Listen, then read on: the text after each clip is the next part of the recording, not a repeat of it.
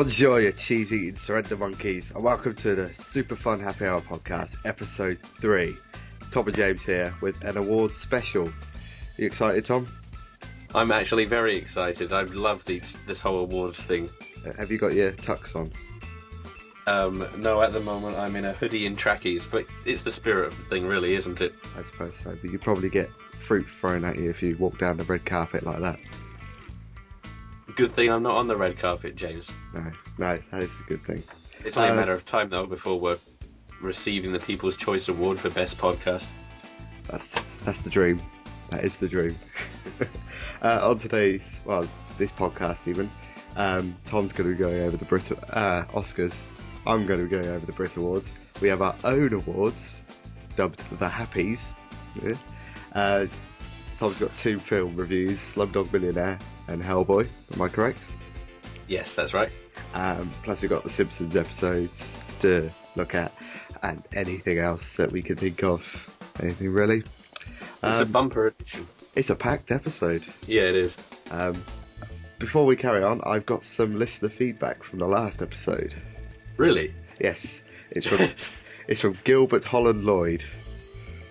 Wow, did you just make that up? No, honestly, this is a genuine email. He spelt your name with 2 M's though. Oh. Yeah, but he says, hi Tom and James. Thanks for an amazing podcast. I like the little bit of Mr. Bean impersonation you do towards the end. That was me, I presume. At the end of episode 2, where you tell all the news livers to say hi.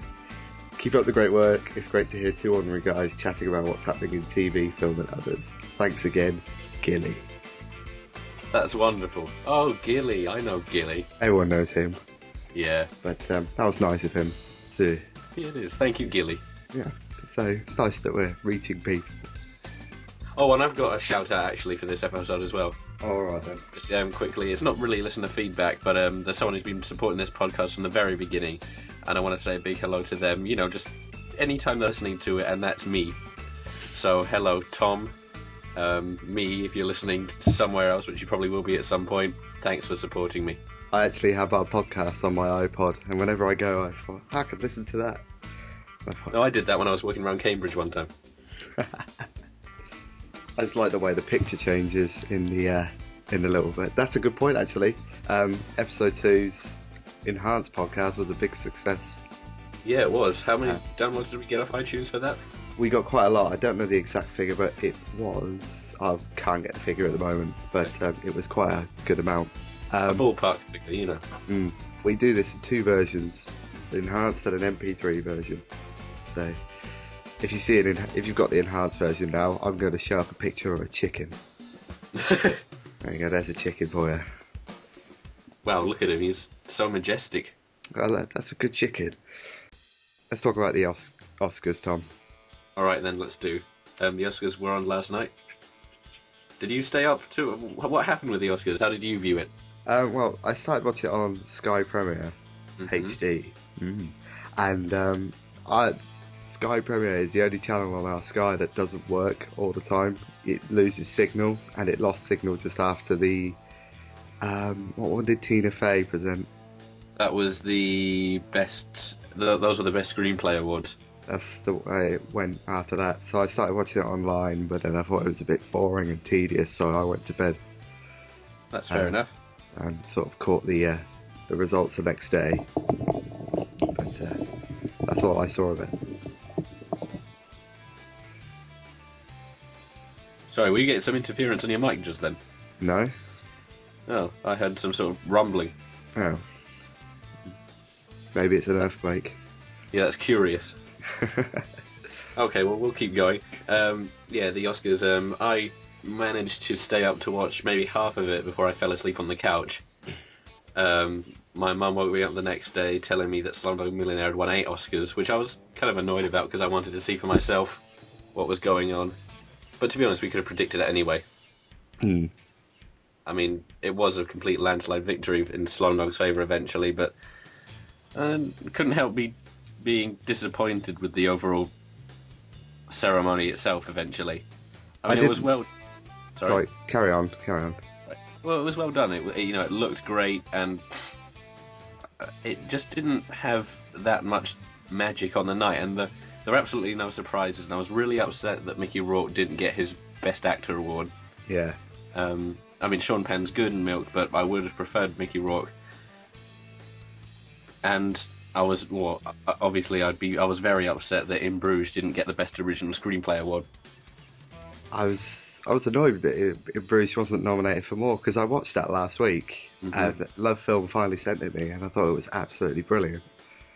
You know, I've seen a lot of the films that were heavily nominated as well this year, and I thought In Bruges was probably up there with a lot of them, so that's disappointing. Oh, yeah. Definitely on a par with, definitely above par with films like The Reader and Benjamin Button, which I didn't rate, really.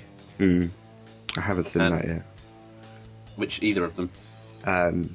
No, I kind of want to see Benjamin Button, but a lot of people have said it's a bit rubbish. Well, I'll get to that later because it's in one of my awards. Okay. But, yeah. I think the whole ceremony was fine. You know, you could say it was fine, and obviously the most prestigious one, so it's really about the results more than it is the show itself. Yeah. And I was really happy to see Slumdog take all those awards.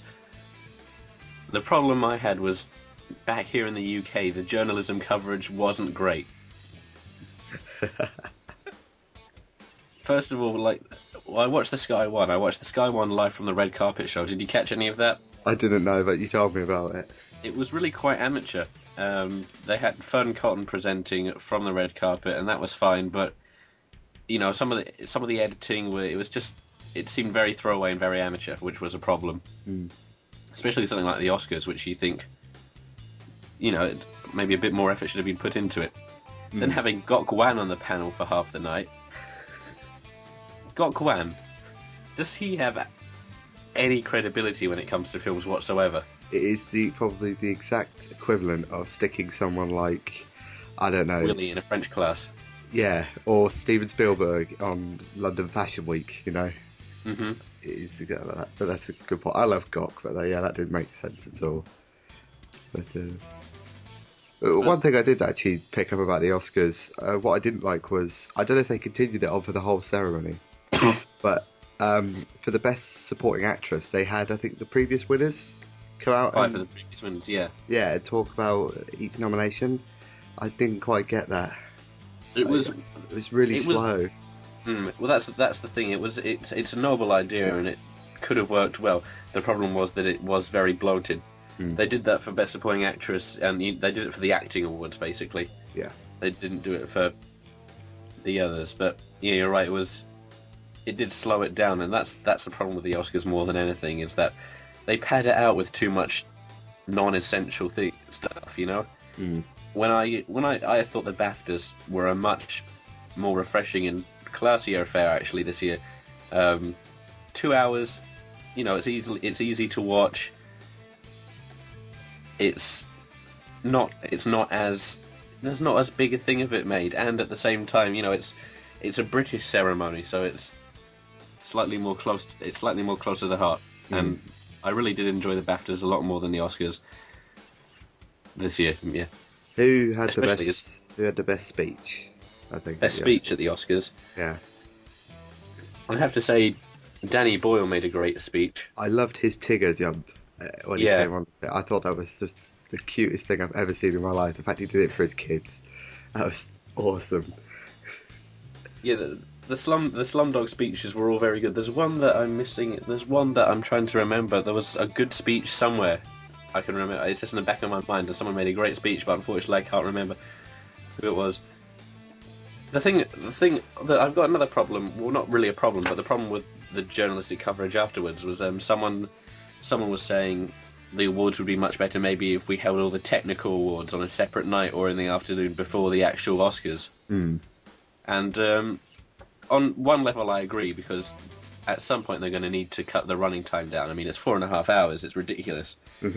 But at the same time, with all those stars there and everything, that's the only place that the Oscars are now the only place. You know, you don't get it at the Golden Globes, you don't get it at the BAFTAs. That's the only place where technical awards get, you know, a big light shined on them. And when you see and also like the best the best short documentary, the best short animated film, and things like that.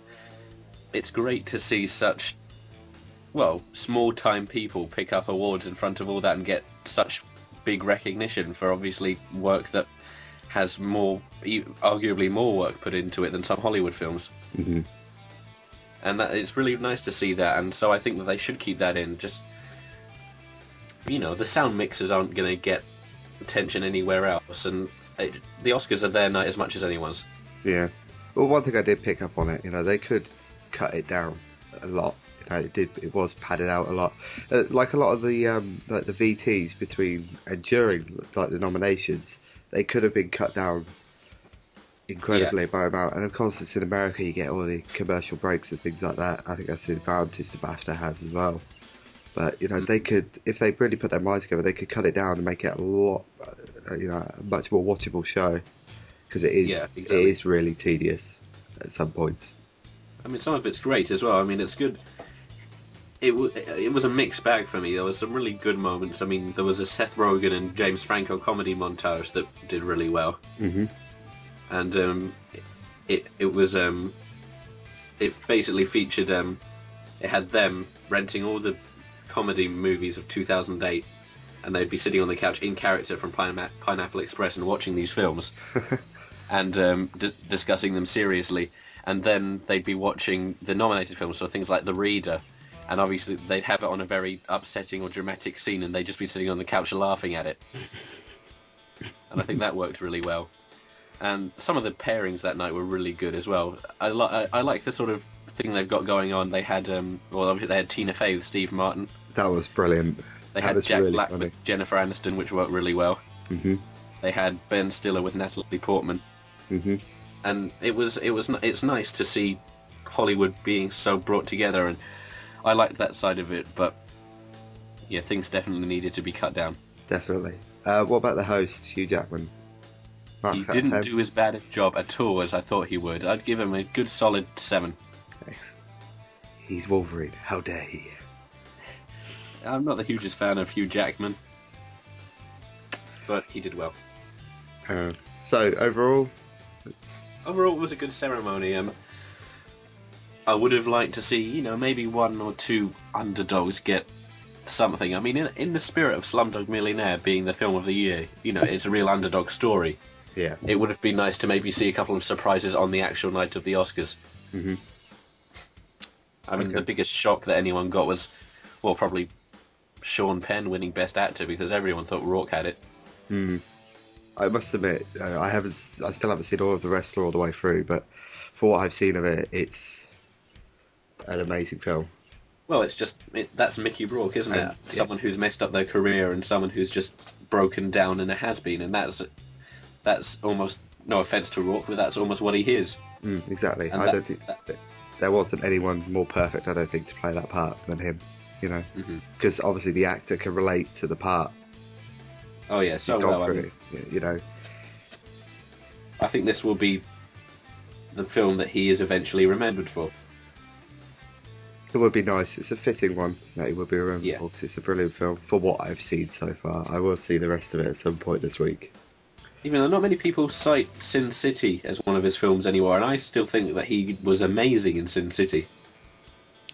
Oh yeah, I forgot he was in that. He did really well with that film. It's been a long time since I've seen Sin City, but I forgot he was in that. But he did really well in there as well. Excellent. Okay. Anything else to mention on the Oscars? Not at all, really. Not at all. I'm pleased with it and look forward to next year when hopefully they'll know what they're doing a bit better. Well, after 81 shows, they're gonna have to shorten it down at some point. Fantastic. Thank you, Tom, for that great look into the Oscars. No problem. Live from your MP3 player, it's The Happies.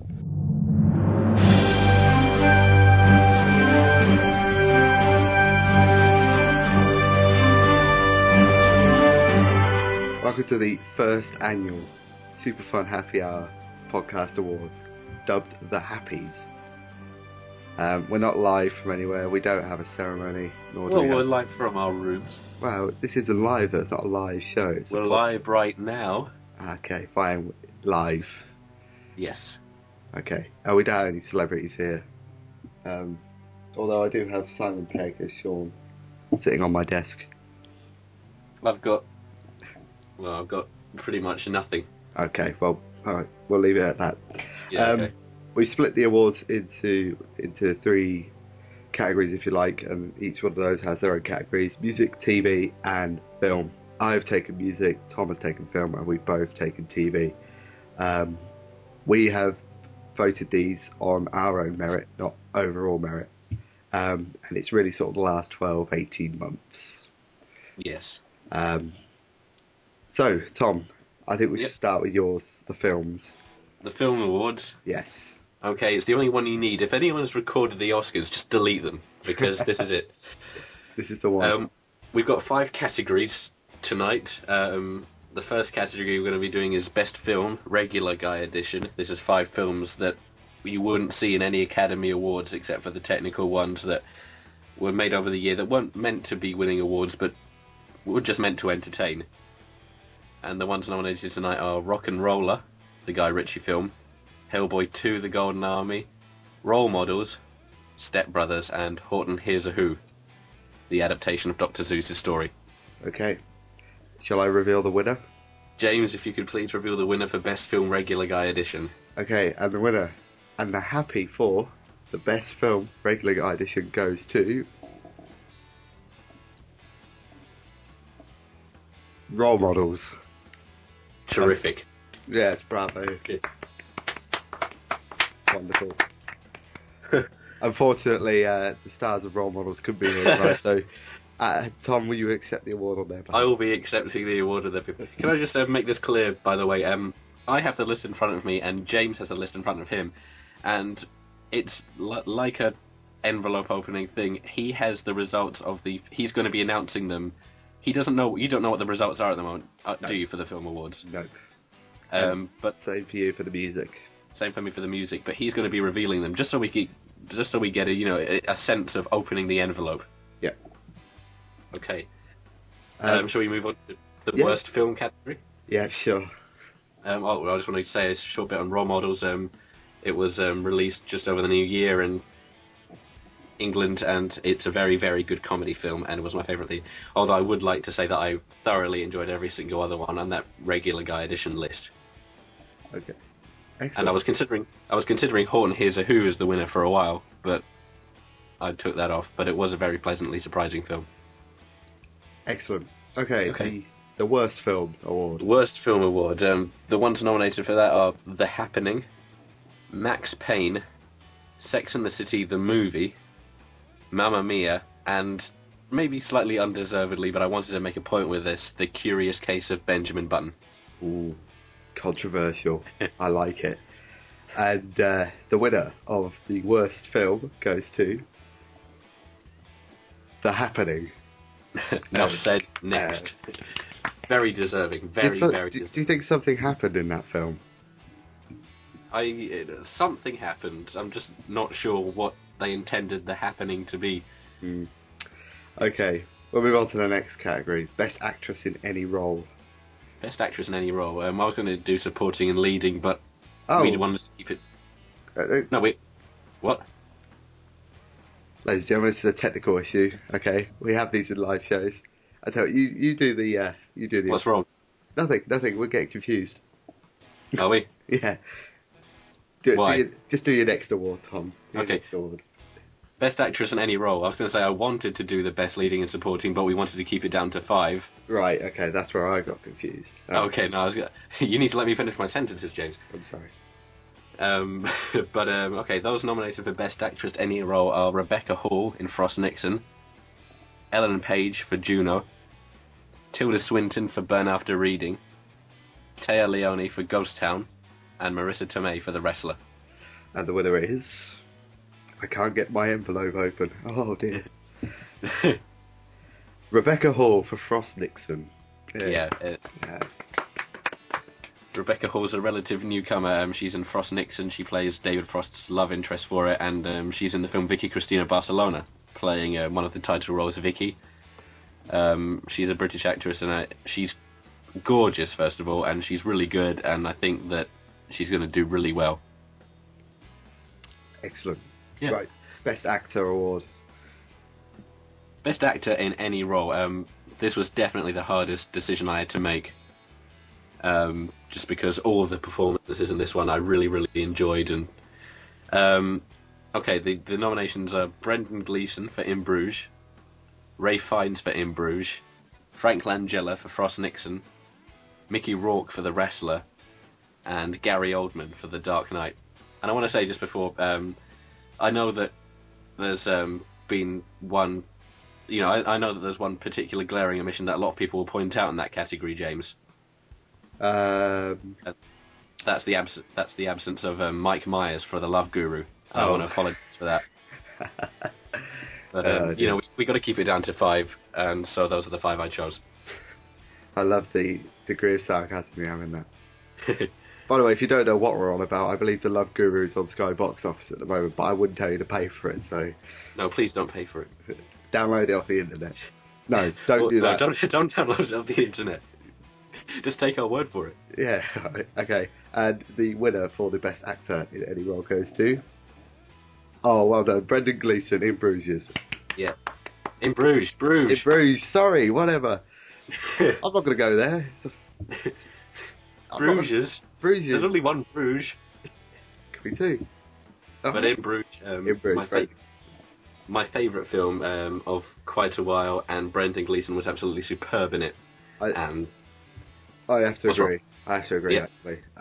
I think Brendan Gleeson is possibly... I've seen him in a couple of films, well, more than a few films.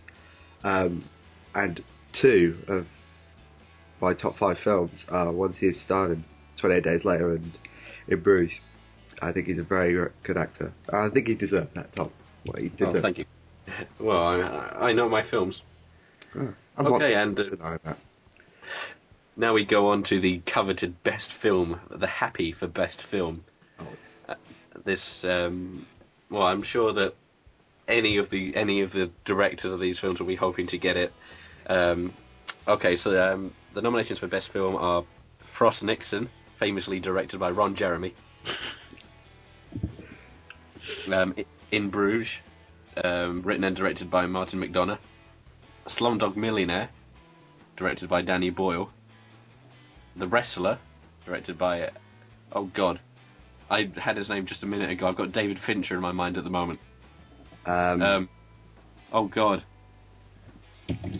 What's wrong with me? I'm looking it up on Wikipedia, don't worry. That was John Favreau I've got in my head. Why can't I think of this man? Wikipedia's not loaded. Darren Aronofsky. That's it. Yep. It just loaded. I got it. Popped up, yep. And The Dark Knight. Okay. Christopher Nolan. Okay, and the Happy for the best film goes to... The Wrestler. Yes. Oh. It was I had In Bruges pegged for quite a while, but I've said my piece on In Bruges. It's gotten enough attention, and I really think that The Wrestler was absolutely fantastic, and it is the best film. Okay. In Bruges might be my favourite, but The Wrestler was the best. Okay. Excellent. Well, that was all the films done. Yeah. Excellent. Those are all your film awards. Just a quick rundown of the winners. Sorry, James. But we got Role Models winning Best Film Regular Guy Edition. The Happening was the worst film. Rebecca Hall in Frost Nixon was the best actress. Brendan Gleeson in Bruges was the best actor. And The Wrestler was the best film.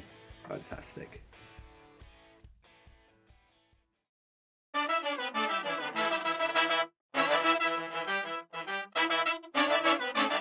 Okay, now we move on to our regular Simpsons segment.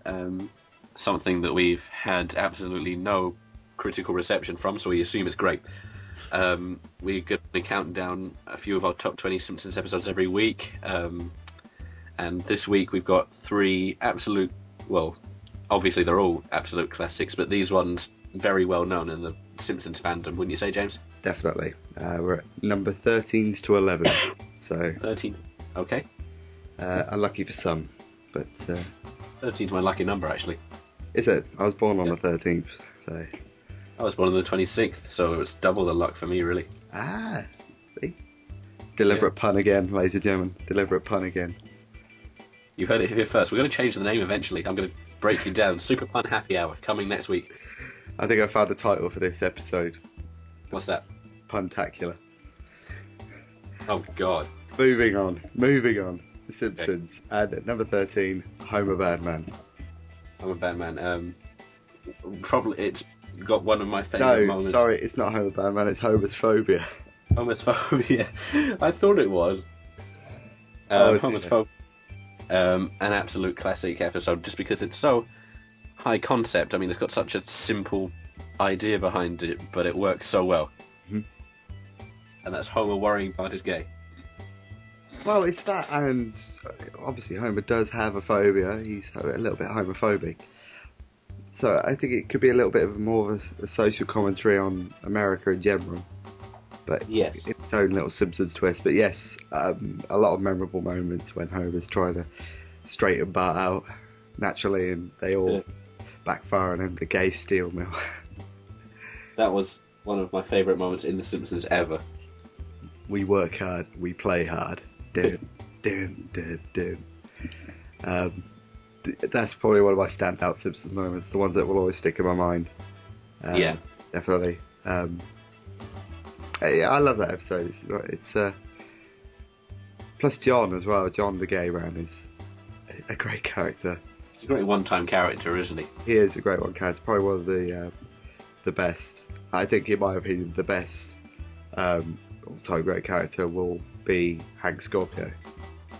Absolutely. But I think John would be up there in top 5. He's a wonderful character, and yeah, I love that episode.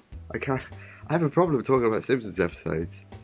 I just don't know why, because I always say I love them all, and I do love them all. But Well, getting that list down to 20 was hard enough. We were allowed to love them all, James. yeah, that's true. That is true. It did take us 90 minutes.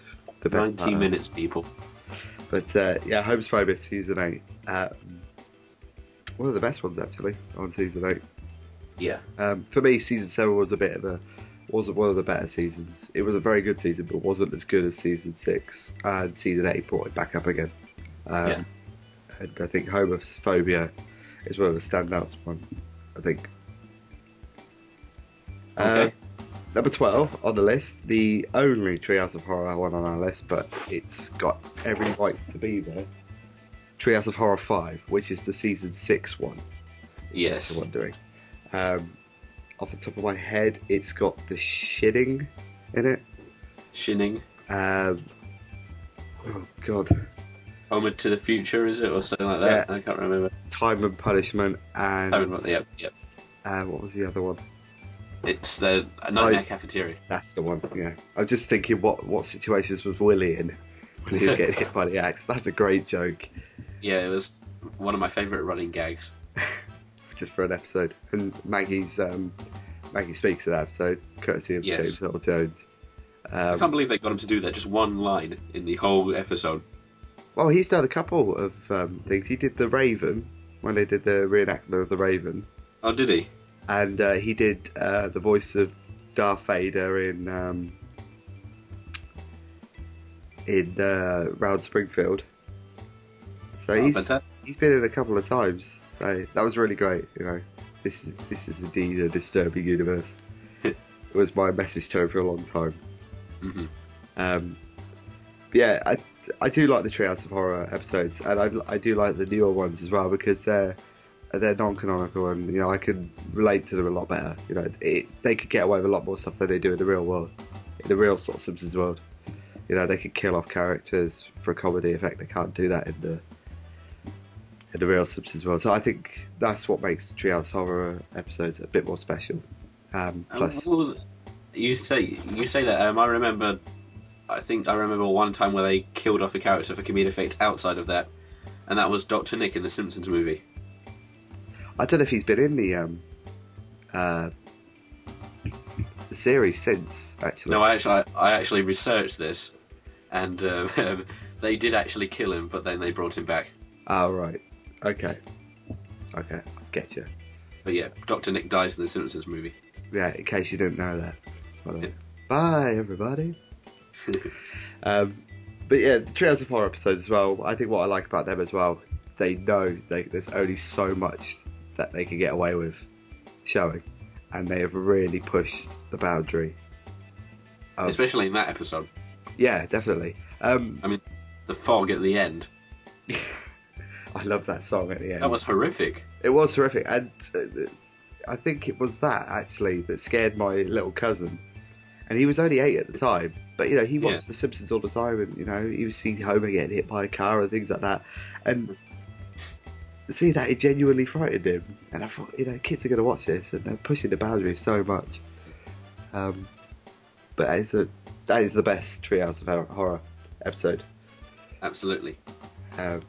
Well, and it's got some excellent lines in it. I mean, it's not all just, you know, the gag where Homer is going through time and go, wow, I'm the first non-Brazilian person to travel through time.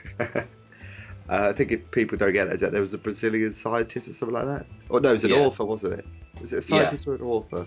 I honestly don't know, James. It was one of those. It was a Brazilian guy. I think it was an author who wrote loads of books about time travel. I like that gag too. It's quite a subtle gag, but it's a very good one. What was the other one as well? Grandpa's wedding advice as well. What was that?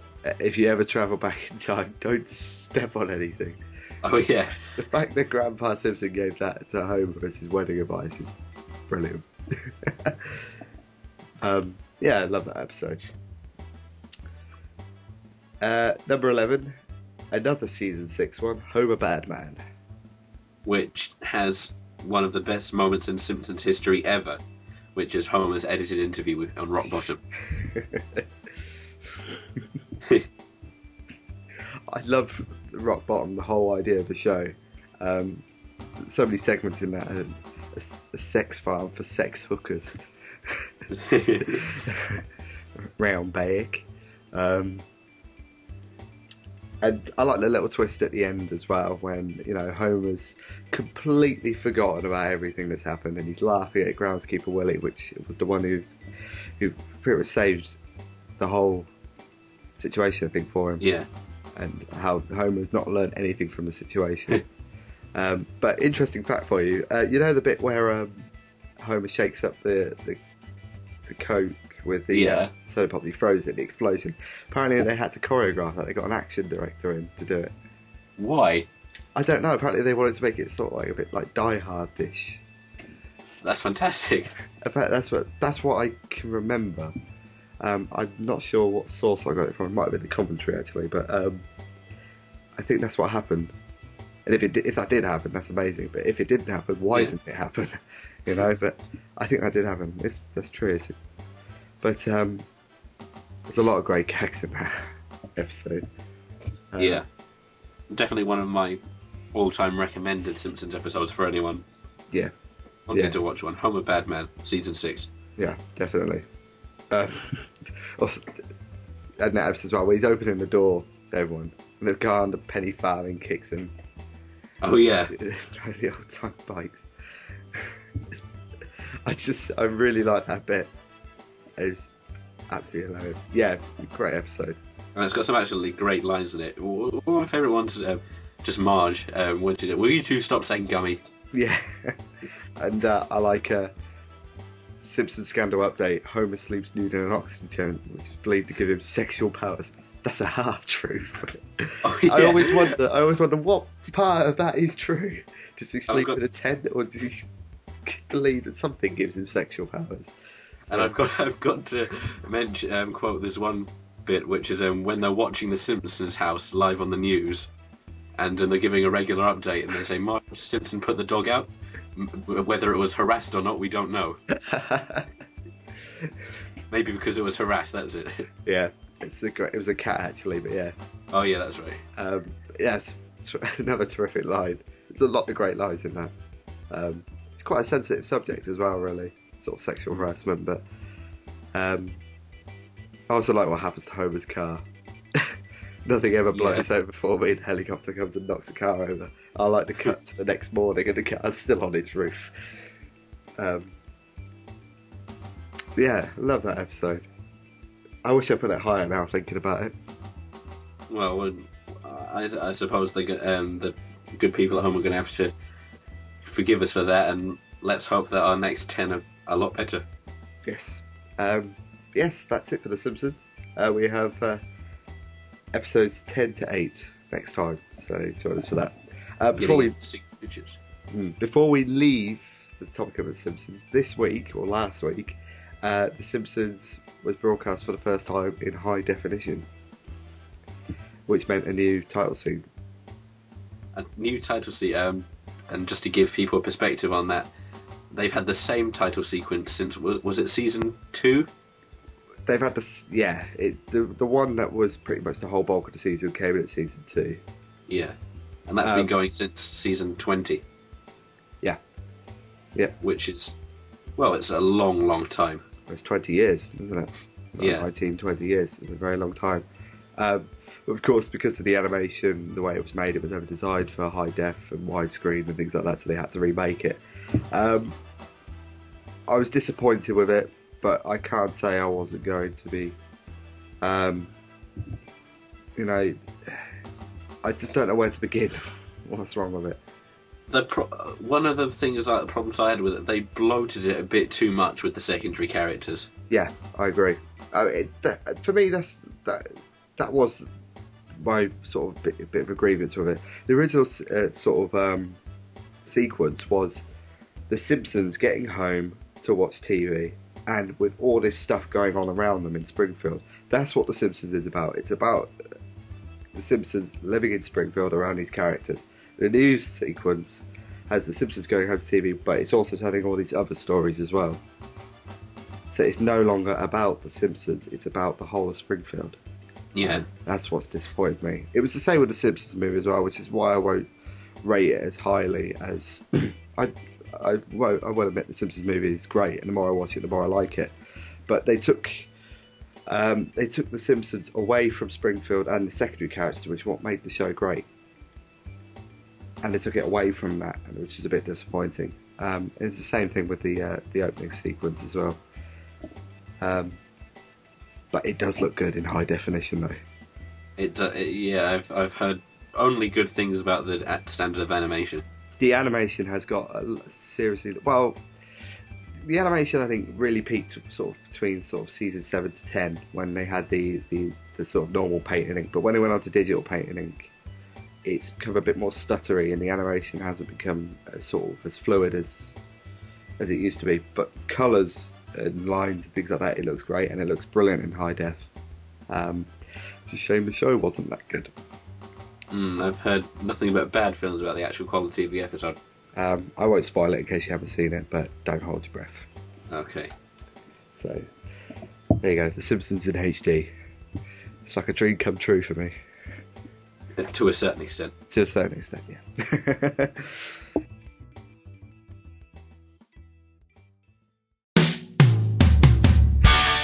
Okay, now I'm going to hand over to James, who has his take on the Brit Awards, the night where music... It's the what can you say, the music BAFTAs? Yeah. Sadly, it wasn't as good as the BAFTAs. No. It was... The performances, I think, saved the whole show. I've got a lot of big arguments, big grievances with the whole ceremony. From the nominations to the hosts, to some of the performances as well. Can we just back up for a second? Sure. What's wrong with Horn and Corden? They're not as funny as they think they are.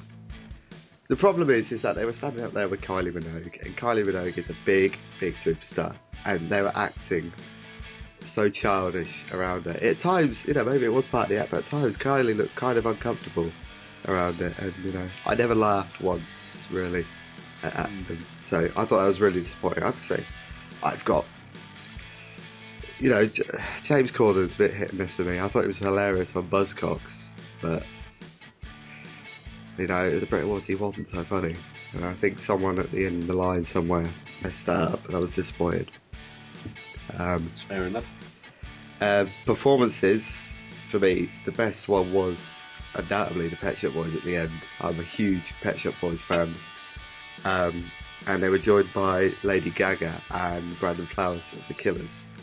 And they were both brilliant. Brandon, for me, stole the whole show because he's such a fanboy when it comes to the Pet Shop Boys. He's mentioned them lots of times in interviews before, and for them to be up there with his heroes, and he made sure, you know, it wasn't something he was going to regret, and he was absolutely fantastic. But Lady Gaga was great in it as well. She took the place of Dusty Springfield in What Have I Done to Deserve This? Quite a hard role to do, but it was fantastic. I can't remember who else performed now. It's quite a bit of a blur to me now. Coldplay were excellent. Viva La Vida was brilliant, and Coldplay was so unlucky not to go away with anything that night. I was shocked. I was honestly shocked. I will talk about it in a minute. That is my biggest grievance I have with the whole thing. Take That. Their show was brilliant, but the fact they mimed was disappointing. You know, I don't know what Gary Barlow's excuse for that was. You know, if he would have sung it live, then it would have been a brilliant performance. Apart from that, not really ever great sort of standout performances. I thought Ting Tings and Estelle was quite good as well. They mixed American Boy with That's Not My Name. But apart from that, performances were average. The awards, though, my God, I cannot believe Coldplay just didn't win anything. It was really bizarre, actually, looking through who was nominated and who was awards. I wouldn't have called 90% of those.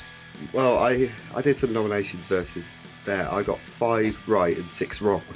Mm-hmm. So I was some of them I was quite shocked about. But yeah, Coldplay not winning. I really thought they were going to win Best Live Act. But who won in that eventually? Iron Maiden. And this is the confusing thing. This is the confusing thing that Radio 2 listeners voted for that. And Radio 2 listeners don't strike me as Iron Maiden fans. My dad listens to Radio 2 and he's not an Iron Maiden fan. So no, my dad listens to Radio 2 and, well, he just doesn't know music. Unless they're all closet Iron Maiden fans or they were in on some sort of conspiracy. But I really thought... It's probably one of those crazy internet movements. Probably. It wouldn't surprise me if that what it was. That would probably be the only reasonable explanation, but Coldplay should have won that. Best British Album, I'm surprised, but at the same time I'm not surprised about it. Duffy won it with Rock Ferry. She's had a great year, and that album was her debut album, and it's put her into like the spotlight not only over here but in Europe, the US. I think it was like the second biggest selling album of 2008 all over the world. I think in terms of quality, Coldplay, Radiohead were definitely better than Duffy, but because it was her debut album and it's done so much for her, I think it could be argued that she did deserve it. But if it came down to quality, then Coldplay I think should have won it. And the other big shock for me was Coldplay not winning British Band. Yeah. Best British Group. Elbow won it. Who, well, by all accounts, a good band, but better than Coldplay? But what my argue is that how many Elbow songs have you heard in the past, 12 months? 1 or 2. 1 or 2. How many Coldplay songs have you heard? You can't move for Coldplay songs. Exactly. That category is representing the best British group that represents British music. And surely Coldplay did that last year. You know, they went all over America, all over the world touring. Elbow really just sort of stayed in Britain and picked up the Mercury Prize for their album. But they used the Oscars used Coldplay in one of their montages, actually. Oh, that's a good point. If you would have said Elbow at the Oscars, then like, who? Elbow who? Everyone knows Coldplay, so I think too many critics are loving him with Elbow at the moment, and that's a bit disappointing.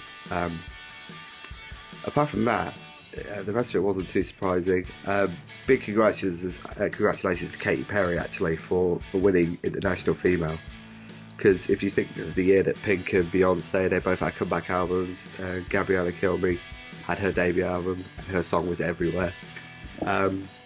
She did well to win that, and I want to stick up for Katy Perry because she gets a lot of criticism. But for me, I Kissed a Girl was one of the best songs of last year, and it didn't need all the controversy to get it to number one. Well, yeah, when people seem to have this big problem with Katy Perry, and when, objectively she writes good pop songs. Mm-hmm. She has good pop songs, and that's it. But that's a good point. Her music is brilliant, and at the end of the day, that's what an artist's work should be about. That's what they're for. That's what they're for. They're not talking about homosexuality and things like that. No, it's got no place for it, I think, and I do believe that Katy Perry's success has somewhat been impacted on that. But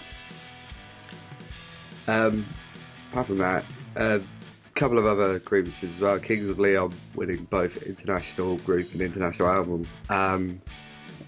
For me, Kings of Leon have sold out big time. Yes, they had a huge following, but they weren't a mainstream following. It was really sort of that sort of alternative rock following. But now they've been launched into the mainstream charts now, and that's the only reason why they won album and best international group. I thought Day and Age by The Killers is a pretty much a flawless album and should have won best album. I was disappointed with that.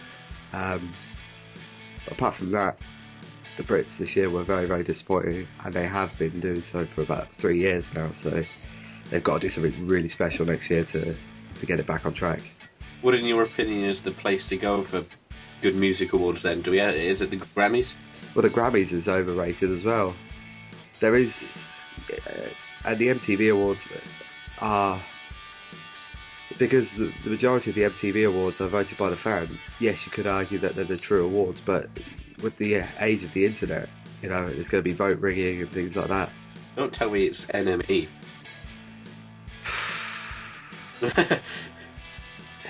Again, it's NME? NME though, again, it's all on internet voting again. So I don't think there is a definitive music award ceremony, but then again, the Brits have never been, I think, all that serious. I think ever since the early 80s, it's been disappointing, and I think it should try to be more like the BAFTAs. I think music is as important as film, and they should have a decent awards ceremony. I'm not denying that the Brits is a load of rubbish. It's not a load of rubbish. I think they should hold it every year, but I think they should try and stop making it too sort of mainstream and make it a bit more serious, and it would be a lot better, I think. No, I agree. And when you think about it, in the Oscars, there were certain films nominated. Maybe before they'd been nominated, films like The Reader and Frost Nixon, people might not have actually heard of them. Exactly. And with the BAFTAs, you don't really seem to get that. Mm. With the BAFTAs, it's, Coldplay and Radiohead and Kings of Leon and Katy Perry.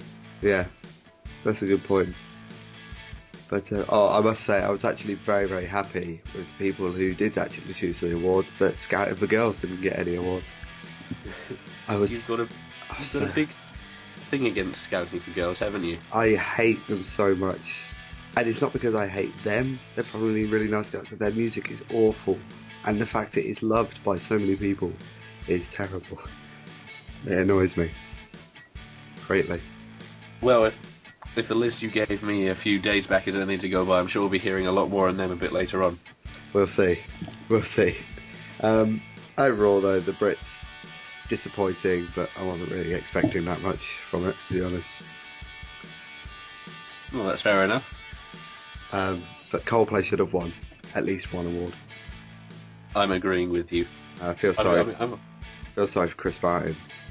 Really I've got to say, actually, you're the reason that I've started to listen to Coldplay really a lot now. Just because your insistent love for them has been projected onto me, and I listened to Viva La Vida a couple of times, the album, not the song, even though that is a terrific song. And I got the EP. I then managed to get hold of their entire discography from one of my friends, and really they're an amazing band. They are. They do get a lot of criticism, and I do see where the criticism comes from. But if it clicks for you, which it has done for many people around the world, you know, they're not like Radiohead. Radiohead do take a certain amount of listening to get into. It took me a long time to get into Radiohead, but Coldplay are a lot more easier to get into. But they do have a lot of depth to their songs as well. But I do, just say, to go to the Brits though, they did deserve at least one award, because those awards are representative of British music in the past year, and Coldplay were at the front of all of it, and they didn't get an award. I think that's terrible.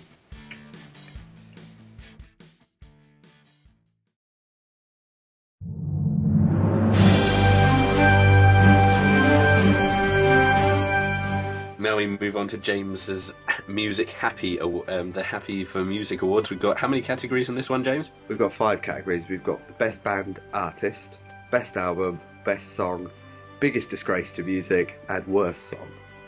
Brilliant. Okay, well, how about you introduce the first category? The first category is the Best Band or Artist.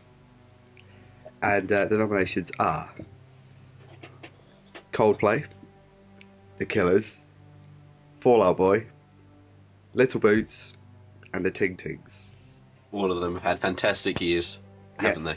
Well, Little Boots more 3 months, but she's gaining attention though. I mean, it's very fast momentum. Yes, agree. She's going to be big this year. Anyway, if you would do the honours, please, Tom. Okay, so we got Best Band / Artist, and the happy goes to Coldplay. Oh. Well, I'll quickly explain this. 1, they've had a great year, and 2, it is a pity award because they didn't win anything at the Brits. Don't worry, Chris Martin, this is the award you really wanted. Okay. No, it is Chris Martin, and we'd be happy to get any feedback from you. Yes, so if you're listening, Chris. Well done, Okay. Best album time. Album. Just a quick note on this. I had 11 shortlisted for this, and I had to whittle it down to 5. And the winner for this award, which I chose, I completely forgot, which I don't know if that says something about the album, but I remembered it and realised what an impressive album it is. Anyway, the nominations are Viva La Vida, or Death and All His Friends by Coldplay, Day and Age by The Killers, Folie à Deux by Fall Out Boy, You Don't Know What You're Getting Yourself Into by Does It Offend You Yeah, and Alas, I Cannot Swim by Laura Marley. And okay, Tom, if you do the honours, please. And the award goes to Unless I Cannot Swim by Laura Marley. Yes. Well done. It's her debut album. She's only 18 and she's writing songs which even the best songwriters in the world should be very proud of. It's a truly magnificent album and deserved I think it was nominated for the Mercury Prize as well last year. And I think that for me was the winner. I did forget about it, but it was at the very, very back end very front end, of last year. And of course, I had all these bigger albums come in, and it did tuck away itself. But I listened to it again and reminded me what a great album it is. And I look forward to her second album, and it comes well recommended. So terrific, excellent. The best song category. Best song. For this one, I had too many nominations for it. I had to whittle it down. Hundreds. You had hundreds. 4 or 5 times, and then I got to about 7 or 8. And in that 7 or 8, people were saying, "Oh no, that shouldn't win," and it was really annoying me. So I decided on the final 7. I did try to get 5, I couldn't get there, so I did 7. Okay. The nominations are "Shut Up and Let Me Go" by the Ting Tings, "Viva La Vida" Coldplay, "I Like You So Much Better When You're Naked" Ida Maria, "Disturbia" by Rihanna, "Love Song" by Sarah Bareilles. Shut the hell up, Tom. Okay, seriously, shut up. Spaceman. What am I doing? Quiet. Spaceman by The Killers and Just Dance by Lady Gaga. Tom, if you do the honours, please. And the winner is Spaceman by The Killers. Yes. Reason being, I can sum this up in a sentence. It's a better single than Mr. Brightside. I'm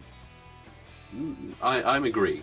It's got one of the best choruses I've ever heard. It is a truly magnificent song. It's got so many influences in it. You know, it's got a big David Bowie influence and Brandon Flowers. Sorry, should be very proud of that. Moving on. Moving on. The biggest disgrace to music award. There was only one nomination. And one winner. And one winner. And that was Scouting for Girls. No contest. Moving on. Do you want me to explain, or is there no need for explaining? I don't think... go ahead, go and have a rant. Scouting for Girls are a band, air quotes, who took last year by storm, and Radio 1 are practically ass-licking them at the moment. And anyone who, with a degree of sense, would listen to them and realise even though their songs are fun and catchy, they're the wrong kind of fun and catchy.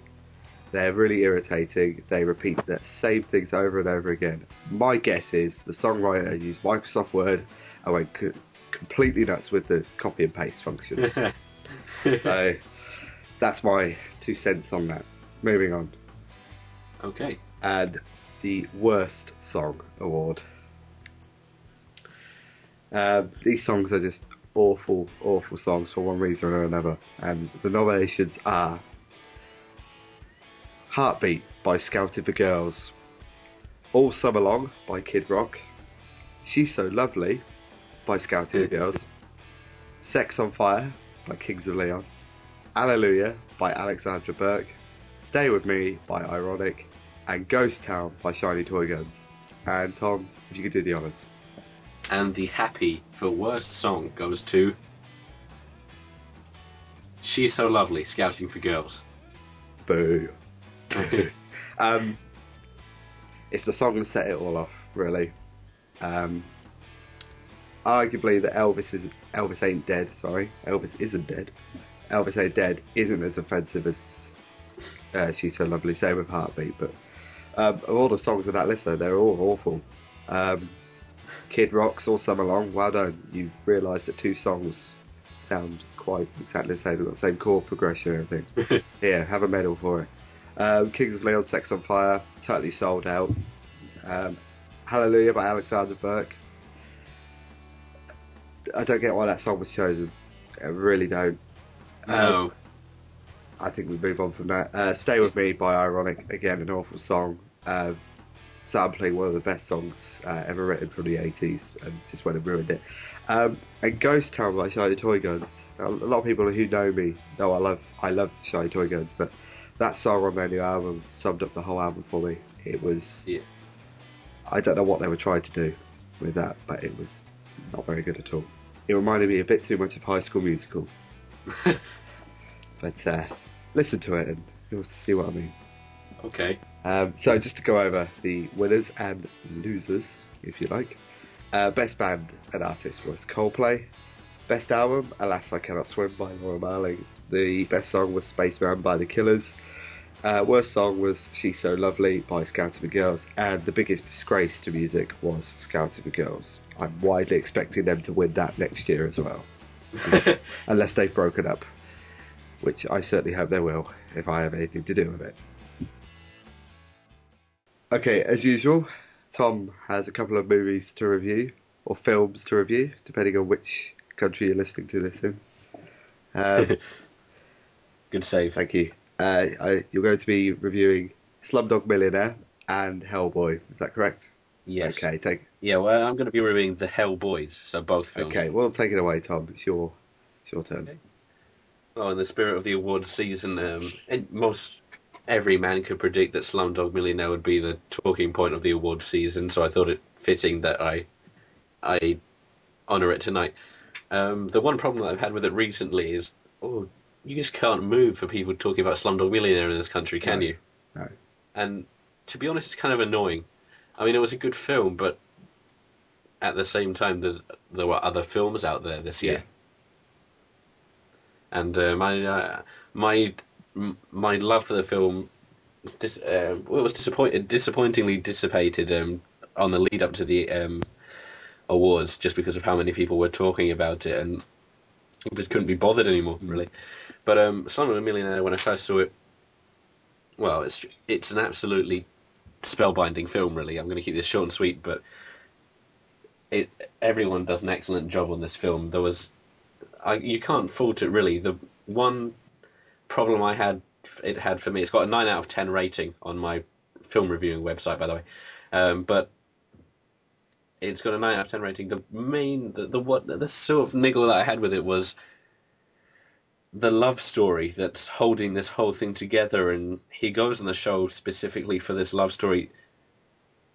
It just wasn't substantial or believable enough to hold an entire film together. The love story wasn't well. It wasn't.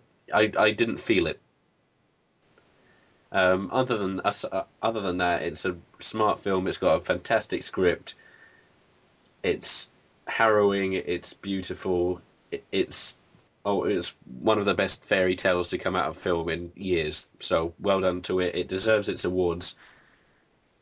And yeah, Slumdog Millionaire, an excellent film. Next up, it's my review of the Hellboy films. Um, Both of these films actually quite highly rated in the world of critics. Have you seen either of them, James? Yeah, James? I am listening. Okay, have you seen either of them? I've seen the first one. I haven't seen the second one. What did you think of the first one? What did you make Very of it? good, very good. I didn't think I'd Yeah. like it as much because it's not really sort of my sort of film, but I thought it was very, Mm. very good, very good. And I do plan to see the second one. I might stick on my love film if it's out on DVD. Yeah, I really, really rate the Hellboy films. I'm a big fan of Guillermo del Toro. He's done some really fantastic work. I mean, he made one of the Blades a good Mm. film, which is no easy feat in itself. Mm. And Pan's Labyrinth, obviously, terrific film. But Hellboy is maybe his best known work. It's Hollywood fodder, and it's fantastic. The first film is a bit darker. The first film's a bit grittier, and the first film is arguably slightly better. I think that's got more historical relevance. The second one's a bit more contemporary and still very enjoyable. I mean, I love them both, and I'm saying that the first one is only very, very slightly more Hmm. enjoyable. And the second one is absolutely fantastic as well. It was a real. It had one of my favourite moments in film of the year, which was Hellboy and Abe singing "Can't Smile Without You" by Barry Manilow, which sounds well. I'm sure you can imagine for Yeah. yourself a huge 6 foot demon in an amphibious man beast singing a Barry Manilow single. I mean, it was probably one of my favourite moments in film of the year. Both of them are absolutely fantastic films, and I think that someone like Del Toro, who makes such vibrant films and ones that obviously mean a lot to him, it's they're really something special. Because really thinking about it, Hellboy should have been a bad film, Mm. and I think that the Hellboy would have been a bad film if you'd taken away the historical relevance or the heart that Del Toro put into it. And I think that under most directors, it would have crumbled. So I'm glad that it was in the hands of Del Toro, and it's a very, very terrific film. And that's my piece. Excellent. Okay, so both films really recommended. Oh, all Yes. three films even. Well, all three, yeah. Okay, thank you very much, Tom. Next week, any idea what you're going to be reviewing next time, even? I honestly don't have a clue. What's the date right now? The 23rd. We're recording this on the 23rd. The 23rd. Hold on, I apologise for the noise. I'm just going to open up my calendar for a second. Okay, it's the 23rd today. By the time we next record, Watchmen will have been released. Ah, I'm very interested to hear someone's opinion on that because I can't make my mind up about it. Okay, well, with any luck, I'll be reviewing Watchmen by the next recording. Excellent. Thank you very much, Tom, for those wonderful reviews, as usual. Thank you.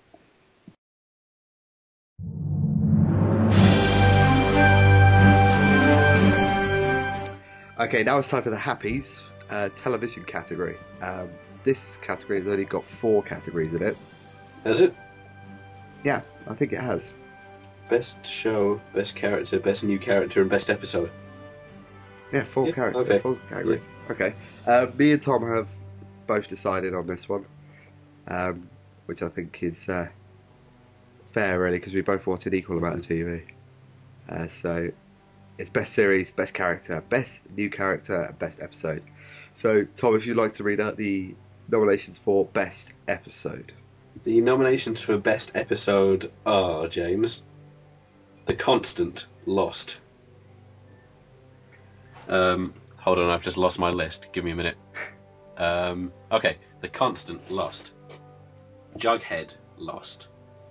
My Lawyers in Love, Scrubs. Advertising, Charlie Brooker's Screen Wipe. And Thomas, Skins.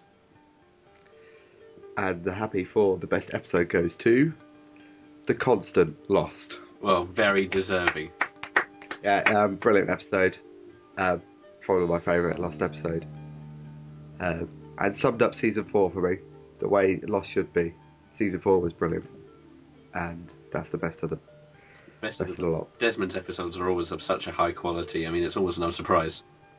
Yeah, but that one in particular was fantastic, wonderfully written, brilliant, and the ending between Penny and Desmond. I welled up. I'm going to admit that. There was a few tears in my eyes, believe me, tugged on the heartstrings. Okay. So, best new character? Best new character. Feel free to introduce this one, James. I shall. Daniel Faraday, Lost. Denise, Scrubs. Stephanie Gooch, Scrubs. Cook, Skins. And Jay, The In-Betweeners. And Tom, if you do the honours. And the winner is Denise from Scrubs. Well, James is a big admirer of Denise, aren't you, James? I loved her from the moment I saw her. She's a brilliant character. She's very sort of feisty and has so many great lines in the show. And I look forward to seeing more of her. I would like to, just say that the ones that I managed to coerce James into putting in, Cook and Jay from Skins and the In-Betweeners, both very good British actors and really both quite fun and amazing roles. So thank you, James, for allowing me to even give them slight recognition. It's not a problem. Not a problem. Congratulations, Denise. Yes. Best character. Now, Tom, if you do the honours, nominations, please. Okay, the best character nominations are Ben Linus for Lost, Desmond Hume, Lost, Chris Turk, Scrubs, Lionel Hutz, The Simpsons, and James, my list has only got 4 in it. It was Jack Donaghy for 30 Rock. Jack Donaghy, 30 Rock. Yep. And the winner for the best character was Chris Turk, Scrubs. Oh, well done. I thought you wanted Desmond. I did in a way, but I this was a hard one because they're all brilliant. No, they are. They're all brilliant. And I just want to say that Lionel Hutz made The Simpsons for me, and even though what did happen to him was a tragic incident, but it was quite poignant, really, that when he left the show did sort of begin to fade. But Lionel Hutz was a truly great character. But Chris Turk is a fantastic actor, and it showed in the episodes he went missing in Series 8. Now he's back. I know, he really was. To be honest, I missed him more than JD. Yes, I did too. I just want to say one thing. Actually, I want to ask you something. Go on. How do you feel the characters of Troy McClure and Lionel Hutz would play out today if, they were in modern Simpsons? Well, if Phil Hartman was alive, that is. Yes. With the current writing staff, I'd worry that they would have turned him into one of the biggest problems sort of around season 30 going towards 17, or when Mike Scully was really showrunner, is that they kind of made more emphasis on like sex jokes and things like that, and I would have felt that Troy McClure would have been for that, really. I mean, we've seen that before, when he was Hercules in the Erotic Adventures of Hercules, but that was wonderful. Yeah. But I think if he was still alive today and Troy McClure was still in it, I think that would be his major emphasis, I think, really. Which is not what the character was about. No, it's not. Okay. Moving on now to the best series. This is the big one. This is the award everyone wants. Yes. And the nominations are Lost, Scrubs, Top Gear, 30 Rock, and The In-Betweeners. Me? If you made top. And the happy goes to Lost. Oh, well done. What can we say about Lost? Well, first of all, I'm glad you clapped because I didn't know who won and I was trying to guess between Lost and Scrubs. How did you not know who won? I don't know. I couldn't remember. I lost the list. Oh, okay. Hey, you lost the list. That's a good pun, that. Well done. See, we totally scripted that to make that pun work. Yeah, we did. Yeah. But yeah, Lost is a terrific show. Ever since I started watching it about 6-7 months ago, I've become slowly more obsessed with it. I love it. Yeah, same here. I mean, it's you're not gonna, there's more character development than any other show on television at the moment. It's completely character driven, and it's just fantastic, isn't it? Yeah, definitely. Well deserving, I think, of the award. And can I just ask you to repeat? Can you just tell me again that that was a deliberate pun? Just tell me again that it was a deliberate pun. It was a deliberate pun. Yeah, they should call this the Super Pun Happy Hour. Sorry, I was just looking at this tumbleweed drifting. I thought it was good. Anyway, moving on. So Thank you very much for... Well, that was the Happies. The first ever annual Happies. Over for Super another fun year. Happy. Yes, next year should be really exciting. No, it should Of be. course, this time next year, okay, Scrubs will be over. Lost will be into its final season. Well, that means it's just going to sweep the awards, doesn't it? Oh, it's just going to be crazy. Who knows what music will be up there? Yeah, I know. This time next year, people could actually care about the awards. Yes, that'd be nice, wouldn't it? But thank you very much for listening to The Happies. We'll see you next year. Thank you. Oh, bravo. Round of applause. Right, now it's time for our top 3 people of the week, or fortnight. I've noticed that we've incorrectly spelt that for every time we've done an episode. It's not a week, really, it's a fortnight. Or I told you I wanted to keep it as a week to have the same ring to it. Okay, we'll keep it as a week. It could be ironic. It's being ironic, by the way. We know it's not a week. Yeah. Okay, so I did number 3 last week, so you can do it this week, Tom. Okay, number 3 this week is Danny Boyle. Okay, I think obvious reasons. Obvious reasons, Slumdog Millionaire. He made amazing speeches at the BAFTAs, the Golden Globes and the Oscars. He made a terrific film in Slumdog Millionaire, and he's only ever put the occasional foot wrong in his career. I mean, he's just made the most fantastic movies of almost any genre, every genre. I mean, you're a big 28 Days Later fan. Huge fan. Huge fan. Have you seen Sunshine? Yeah, again, a brilliant, highly rated film. Yeah, and Trainspotting. Yeah. Millions, which I really enjoyed. I haven't seen Millions. The Beach, which, the problem with that more than anything is Leonardo DiCaprio's highly unlikable character. Yeah. Did you see The Beach? Yeah. I saw it the other week, actually. Thinking about it. But still a fair sort of drama.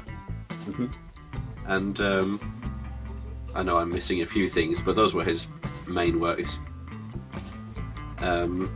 all in all, just a terrific British director, and I'm so glad that he's done so well on such a good film. Excellent. Yeah. My number 2 person of the week. You obviously go with someone who was big at the Oscars. I'm going with someone who was big at the Brits, not for the awards, but for his performance. I mentioned it earlier, Brandon Flowers. Oh, Brandon. Not only did he look wonderful at that ceremony, but when he introduced the Pet Shop Boys, you could tell it wasn't scripted. It was spoke from his heart, and because he's such a big Pet Shop Boys fan. And I think when he was growing up, he told a story about how, when he was shopping for a CD and his mum would only let him buy him one, it was a Smith CD or a Pet Shop Boys CD, which incidentally, the same Pet Shop Boys CD he bought was the same one I bought. It was my first sort of intro into the Pet Shop Boys. That's fate. It's fate. Do you know what else is fate? What? Jack and Kate, but that's for another day. See, Jack and Kate, it flows better. Just continue. Sorry. We're not going to discuss that. You know I'm right. Anyway, Brandon Flowers. It came from his heart, and performance-wise as well, he came on and delivered a brilliant performance. And the problem is with the Killers is that the reason why everyone says they hate them is because they don't perform well live, or Brandon Flowers is a bit weak live. But I thought in that kind of situation, if you were standing there with your boyfriend heroes live to the whole of Britain, possibly around the world as well, and he delivered a great vocal for the song, and to cover a great song like It's a Sin and West End Girl was a great honour for him, and he did it really, really well.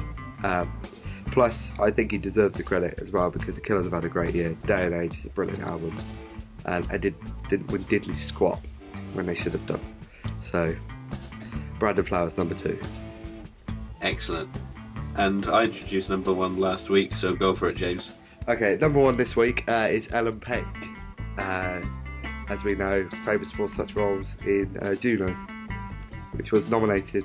She was nominated, I believe, in your Happy. She was for Juno, which was released just within the year spectrum on a wide release in the UK, and she is a very, very talented actress, quite new to my attentions, a budding star, you could say, and I'm sure we're going to see a lot more of her in more serious and challenging roles. Definitely, but she has had a number of good roles, and I think you picked up on it last time we talked about Ellen Page, that she was sometimes the only good part of a bad movie. She played a good part in which overall not so good movie. What was that? I can't remember. You talked about it on the last podcast. Smart People, Tracy Fragment, basically all the films.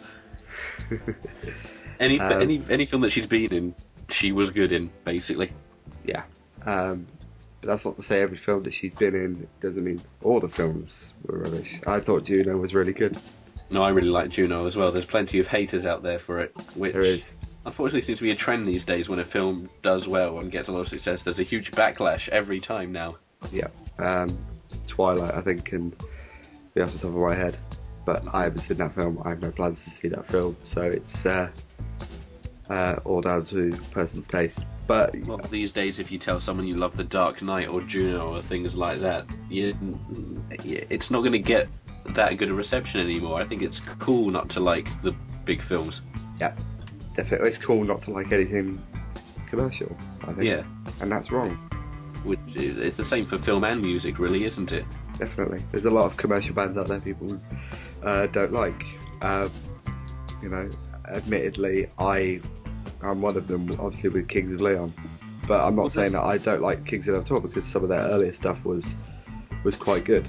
But and also the people to profess to not liking mainstream bands and things like that would more often than not cite, I don't know, Radiohead is one of their favourite bands. Yeah, I who, agree. technically speaking, are probably one of the most commercial bands in history. Yeah, you know, there's people say all these bands like, oh, what bands do you like? I don't know. And I'm just trying to think of some really low key bands. I'm going to make someone up. I don't know, Coffee Mug, Yeah. Felt Tip Pen, and Radiohead. You Yeah. know, you could like all these underground bands, but if you cite Radiohead as one of your favourite bands, you're being a bit of a hypocrite. You know, so And there's nothing wrong with liking mainstream music. There's a reason it's so popular. yeah, definitely. And there's a reason why Coldplay and The Killers and Muse and Radiohead and the Beatles were so big, or are so big. It's because, you know, they've got there because they've got the critical acclaim and the commercial success as well. At the end of the day, you know, that's what makes a band. And also, those people that say that, you know, they don't get into the music industry for the money is a liar. Yeah. Because at the end of the day, if you write something which you are insanely proud of, you like, you know, to be paid for it is an added bonus. You know, so. But we've gone really, really off topic. Ellen Page, number one. Well, you know, it's nice to have these ramblings. I think if we just stayed on topic all the time, people would know what to expect, and we want to keep throwing curveballs. That's very good. That's a very good point. And that's why I'm going to say fuck right now, just to lower the tone slightly and put us off on a tangent. Because I forgot to bleep your last fuck in the last one, I had to put the explicit tags on the iTunes one, so now we can swear as much as we like. Really? Oh, but Yeah. I'm going to miss the bleeping. Well, we can bleep it if you want. All right. Don't give me a challenge, please. It's hard enough. I had to scan through it at the right second and just beep it to get the in.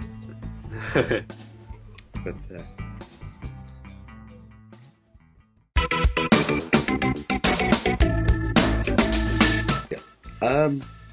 I believe that is really it. I think. Yep. I don't have anything else to say apart from thank you and, you know, let's try and get this bandwagon moving and see if we can get some proper fans emailing in. Definitely. We appreciate it. We welcome it. We're also on Twitter. The podcast itself's on Twitter. It's probably the best way to find out what's going on. Something I do want to bring up. We're probably going to start it next week, if not next time, or the time after. We're going to be holding a pop quiz. Yes. We need to get a couple of the rules and the setup all ironed out, but it's going to be me versus Tom versus guest. Yes. So if you're listening and you would like to take part, you can email us at the usual address, superfunhappyhour, that's all one word, at ymail.com. And also, we're going to need a separate adjudicator to give us the questions because James and I are going to be taking part in this. That's a very, very good point. So we might need a fourth party. We're going to need some questions being, you know, emailed in or organised that we can probably arrange at a later time. Definitely. We'll iron that out. But just so you know, if you are interested in it, you will require Skype, which is free to download, and a microphone, and preferably a quiet background. Yes, please. Because we strive ourselves on being half decent. So yeah, get in contact if you are interested in that, or get in contact if you just want to get in contact with the show. Would you like to sign off, or? I'd like you to sign off. Okay, I can tell you've got something planned. Anyway, join us next time for the super fun happy hour. We've been making happy hours in Bitterly Ironic since 2009. Hope you've enjoyed listening, and see you next time. That'll hold the little SOBs.